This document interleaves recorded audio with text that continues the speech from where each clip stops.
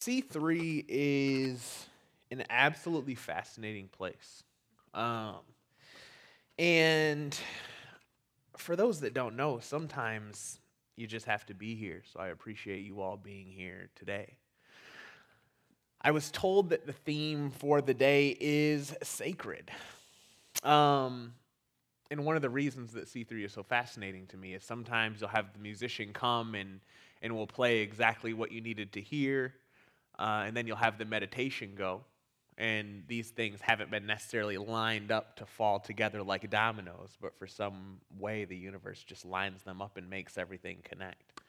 And when I was listening to the meditation as well as the music before, I felt it all starting to connect.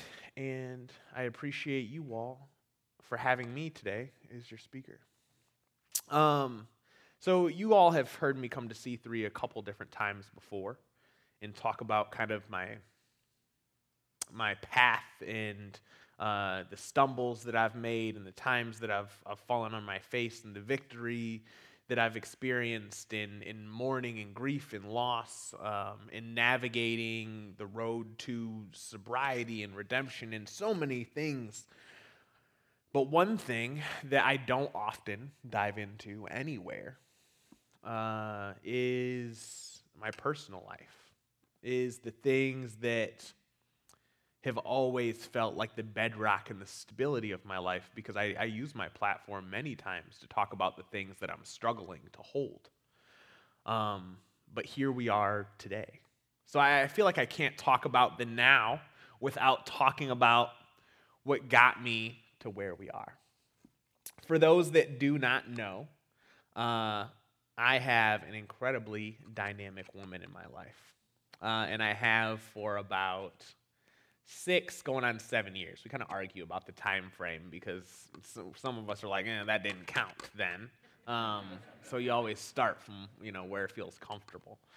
But I met this amazing human being at one of my poetry shows.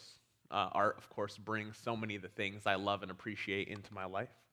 And when I met this human being, I was absolutely floored. It's somebody who had so many of the familiar turbulences that I had in my upbringing. Somebody who understood what it was to need somebody to choose you and to make you feel whole, and somebody that you didn't have to work with to feel wanted and needed. And our love bloomed quicker than anything that I've ever experienced in my entire life. It was like a movie. Everything was so effortless. Of course, we had to work through the hard times, but everything was so effortless that it just felt easy. And I wrote my first love poem about this dynamic woman, and it goes a little something like this.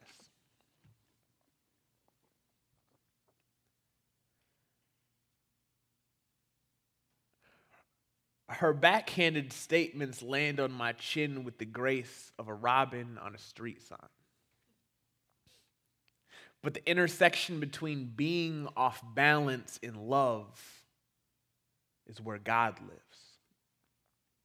I've never been the religious type, but I swear to God she could be one, so I pray to her. I swear every time she says, "You've written poems about every one of your temporary exes, but I don't hear a poem about the woman you say you want to marry." But she was right. I wanted to marry her. For longer than I can remember, I played house in women's imaginations. Every relationship a truth or dare me to leave, as honesty would never reside beneath the floorboards. Our foundations, never more than hot air. My lovers, always baskets holding open pieces. Our heads balloon, blooming to my words, fueling us to stay together. But she is wrong about one thing. I did not write poems about every one of my exes, though because of her, I wish I did. They say bad relationships make great poetry, but I have to disagree because I've heard some really bad love poems. Hell, I've written them, even memorized them. They give my lemon of an engine just about as much comfort as the PTSD, but our hearts were never made to work correctly, were they? We are both machines built by workers that never learned how to construct them right the first time. We are reminded of this every time we hit a pothole, our pistons lock, our engine seize, and we look around for a healthy example of how our engineers overcame these same obstacles. But we have no healthy relationships to compare ours to. Every time someone makes a request for one of their poems, I see it on page in my book, or God forbid my agent thinks it would play well in a college market, I'm reminded there's no market for words about you. There's only one for the dysfunctional stuff. You see, no one wants to hear about the nights where your heart beat. It's the lullaby playing metronome to my grandmother's voice. The voice I remember from my childhood with only you are my sunshine is a selection on the jukebox. You see, you give it that funky rhythm, no, the drum kick, the boom, boom, boom, that deep pound that stops the PTSD from crawling into nightmares, but we're not going to go there. You see, I don't want this to become just another poem about my past when I am now focusing on the future. Head in the clouds, but no longer being fueled by hot air. I once heard someone say that man was created in the image of God, but you see, that had to be a lie. How else could I get so high while just experiencing you? I did not write poems about every one of my exes, though at times I wish I did. That way I could say something cheesy like, baby, that's because I always wrote about my past.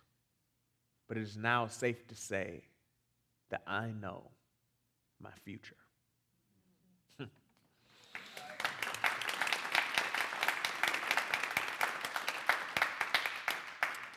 Relationships are really, really beautiful, wild things because when you find something that feels right, it makes it feel like everything becomes clear. Everything makes sense. Everything is easier to battle. About 2 years ago, 18 months ago, my incredible wife was diagnosed with stage 3B breast cancer. And when she was diagnosed, there was a lot of crying from both of us, a lot of tears, a lot of promising to fight and not give up fighting. And when they give you a diagnosis like late stage breast cancer, they give you a mortality rate of, I can't remember, it's like a 20 or 30%. And 20 or 30% feels like great numbers, you know? Because hope is something that is so easy to hold on to. So I wrote this poem as a way for people to understand what it felt like to be where I was at. I was speaking at a lot of different schools, and we always start with what's called happies and crappies. Give us some positives and some negatives. And one day, the students were like, Mr. Fable, share your happies and crappies. And I was like, well, I don't feel like I only got crappies right now. So I'm going to share 2 of those. And one of them, I was like, my wife just got diagnosed with late-stage breast cancer. And things are really hard. I was working a lot to make it easier to hold, as I figure out a lot of people try to do. At the time when she was going through chemo and radiation and surgeries, I think we were doing 20, 30 assemblies a year. And I told many kids, like I told these students, well, my crappy is this. And students started coming up to me and they started sharing their stories of their grandparents and their mothers. And they gave me things like bracelets and stories that I could hold on to. But more importantly, they really encouraged me to write a poem, and that's where I came up with this. You see, no one writes a poem for the partners of the soon-to-be survivors. So I etched this one in my ribs for the ones with smiles like theater masks. The ones with hair-triggered laughs and tempers like dry fields that haven't felt the warmth of French kissing lightning yet. The ones with shoulders made of stone that feel they can't afford to crumble. The non-denominational dream catchers of prayers, well wishes, hope, and whatever good juju people can conjure up that day and serve up hot. This one is for the tin folk, the scarecrows and lions. For the people that never felt love until they realized it could leave without them even pushing their loved ones away. For the people who have ixnayed on running because you are too scared to even move now, much less look for the fire exit when it feels like your world is aflame and your feet are rooted to the there and now. Don't worry. I wrote this for the stable and the quick to validate too.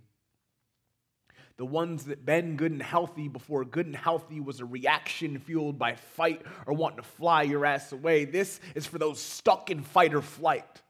This is for those that just want to fight because it feels so much safer than feeling.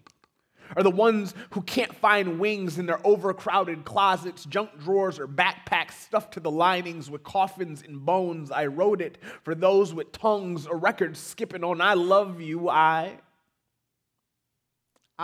love you, love, I.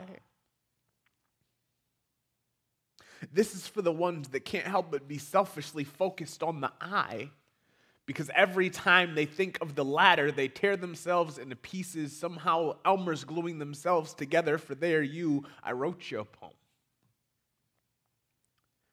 I wrote me a poem. It reads, no one writes a poem for the partners of the soon-to-be survivors or the partners of the lost. So many are focused on your loved one that maybe not even you can focus on yourself. If your partner asks you to be strong, and you, like me, ain't never been the best at doing the best for you, here's a secret. Self-care ain't even for self now. Everything is selfless. Tell your reflection that you are being the best you that you can be for them and believe it. Move the needle forward. Let the record play. Pass love. Sit there for a while until it ends and listen for the thunder, whether it comes or not. So we got to a point in our journey where we went through multiple weeks of chemo, and we went through multiple weeks of radiation and surgery. And if you can be as good as you can be, which I thought I was doing a pretty good job, what you might do is you might make it to every appointment. You might take notes at every one of them. Because I can only imagine when you are in this situation and these doctors are telling you all of these things that it's impossible to listen to, so it probably feels good to have somebody there taking notes because I don't know how you could ever remember it all. But after we go through the chemo and the radiation and the surgery, we were fortunate enough to get to a point where we were like, it's time to start being recklessly joyful, you know? The fear doesn't feel so looming. It doesn't feel like things are in the shadows. So we decided to just experience joy all the way. We were like, we're going to start planning some vacations. We're going to go to Costa Rica. We're going to be wild. We're going to live it all the way. It was really wild because this year has been hard, and COVID hasn't been one of the reasons it's been hard. COVID doesn't really feel like in anything. In April, my incredible wife started to develop a cough. And I was like, yeah, you should probably go to see the doctor. Doesn't sound very good. I listen to her breathe a lot when she sleeps, which is kind of creepy, but I was like, you should probably get that checked out. She was like, I got an oncologist visit as soon as I get back from our trip to Costa Rica. Let's go be reckless and go to Costa Rica. And I was like, all right. And then I continued to nudge, and I was like, hey, the cough's getting bad. You should go to the doctor. And she was like, no, seriously, I have a trip as soon as I get back. When you've spent as much time as you spend in the hospital, when you go through a journey with cancer, you don't want to go to the hospital, which makes a lot of sense. She's like, after I get back. But the heavy breathing started to turn to a cough, and she was like, fine, I'm going to go to the hospital. When she went to the hospital, the first thing they did was x-rays. And the doctor said, well, that's really strange. We can't see your lungs, which means that they're full of fluid. So we're going to send you home, and you need to just relax. We're going to talk to the doctors. We're going to figure out what we can do. So she comes home. I'm not allowed to be there because COVID only lets you have one person there at a time, which is a cruel, weird game that the hospitals play. It's not very humane. And when we're home, I'm building a fire in the backyard. She is inside. And midway through my building of a fire, I look behind me, and she's crying, and she has the phone in the air, and she says, speak to them, speak to them, speak to them. And I know this can't be good. So I get on the phone, and I say, hello. And they say, how is she doing? I say, she's not very good. She's crying on the floor and handing me the phone saying, talk to them. And they said, you have to keep her calm. And I was like, that's not going to be very easy right now. What's going on? And they said that her lungs are filling with fluid, so we have to keep her calm. Otherwise, her lungs might collapse. And I don't know if any of you have ever been told that you have to remain calm by somebody in a situation where you're not feeling very calm, but being calm is the opposite of the thing that you would like to do. They told us that the next day we would have to come in, that they would take a syringe and basically put it into her lungs and withdraw the fluid. It's called a thoracentesis. And they would let us know what we need to do next. And that they also wanted to do a CAT and a PET scan. Having gone through this journey before, as soon as they said a PET scan, it was immediately really terrifying. Because the first time we went through this, insurance would never even clear a PET scan, which is really weird. I could get on a whole other tangent separately about the American healthcare system, but we'll save that. So we went in the next day. They took fluid out of her lungs. They did all these scans, and they said, we're going to have you come back the following day, and we'll tell you about these results. So we went in, and they told us that the cancer was there, and that it was in her lymph nodes and in her lungs and a few other spots, and that it wasn't very good. But my wife is somebody who is very much somebody who likes the facts. So she said, how long are we talking? And they said 3 to 5 years. And when you receive that information,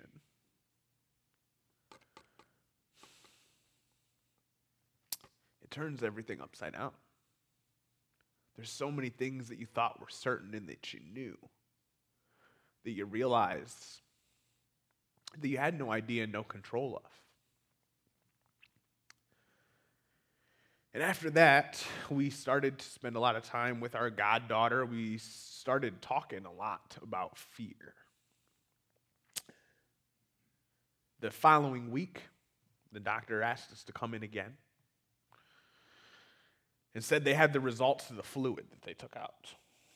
Um, we're like, well, news can't get any worse than it gets, so why not go to the doctor? What the doctor told us is that the cancer mutated, that it is now a triple negative form of cancer, which is hyperaggressive. And that the timeline we were looking at was unfortunately a year to two.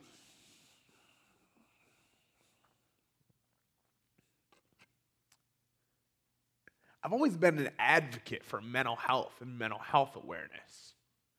And I've always talked a lot about trauma. But after receiving that information, my body started to do things that I didn't even know that it could do.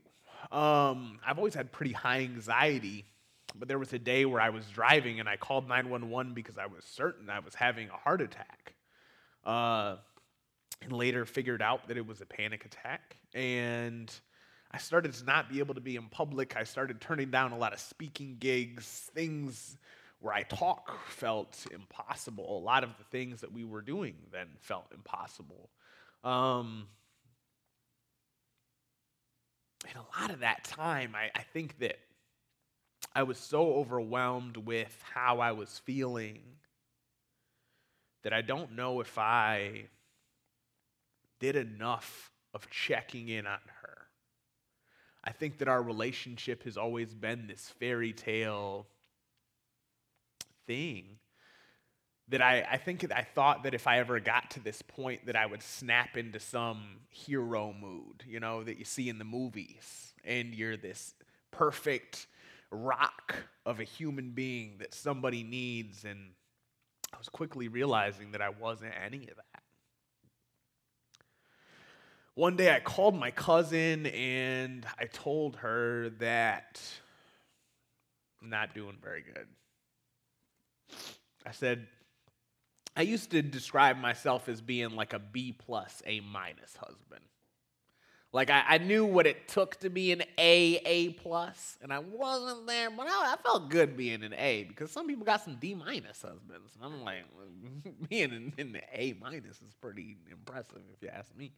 And I told her that I was being a C- husband if I was really looking at myself now. And my cousin said to me some words that felt like the ideology of sacred. She said,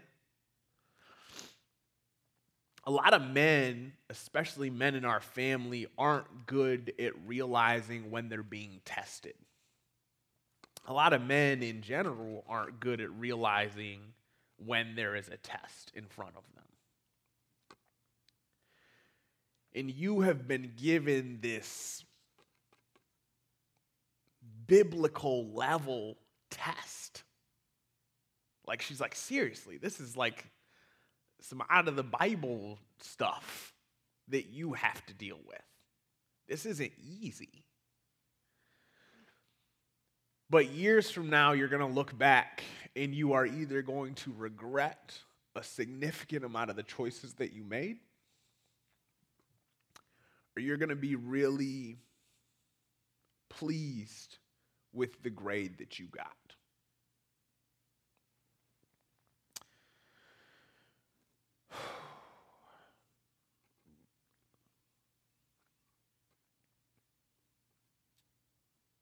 I'm in a season in life now where I'm realizing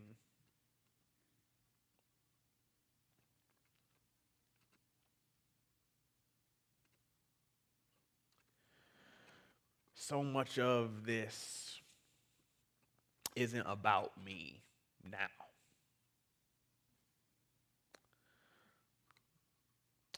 A lot of the attention needs to be towards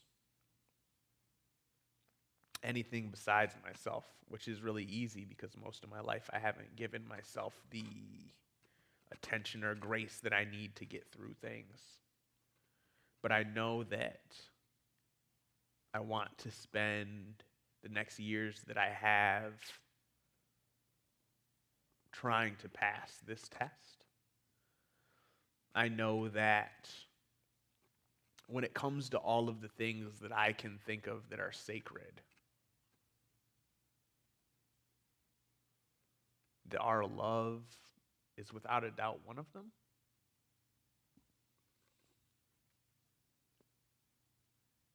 So, I'm going to spend all the time that I have trying to make it the best that it can be, even when that feels like the hardest thing to do. And I'm going to try to find bits and pieces of myself that I didn't know that were there so that I can try to pass this impossible test. But I say that to say, when we leave today, one thing that a lot of people do is they always try to fill space with saying the right thing. And don't do that.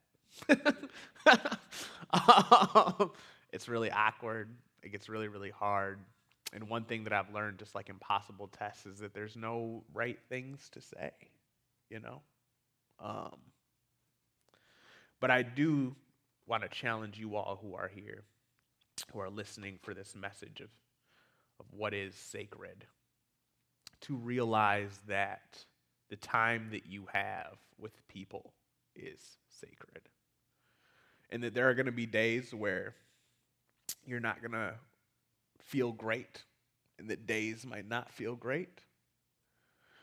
But making them the best that you possibly can with the time that you have is exactly that.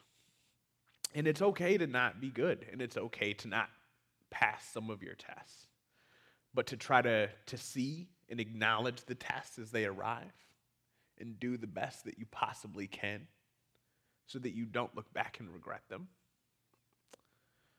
is the best that you can do. So I appreciate you all for listening to me today. And I hope that you all pass the tests that are put in front of you. Thank you.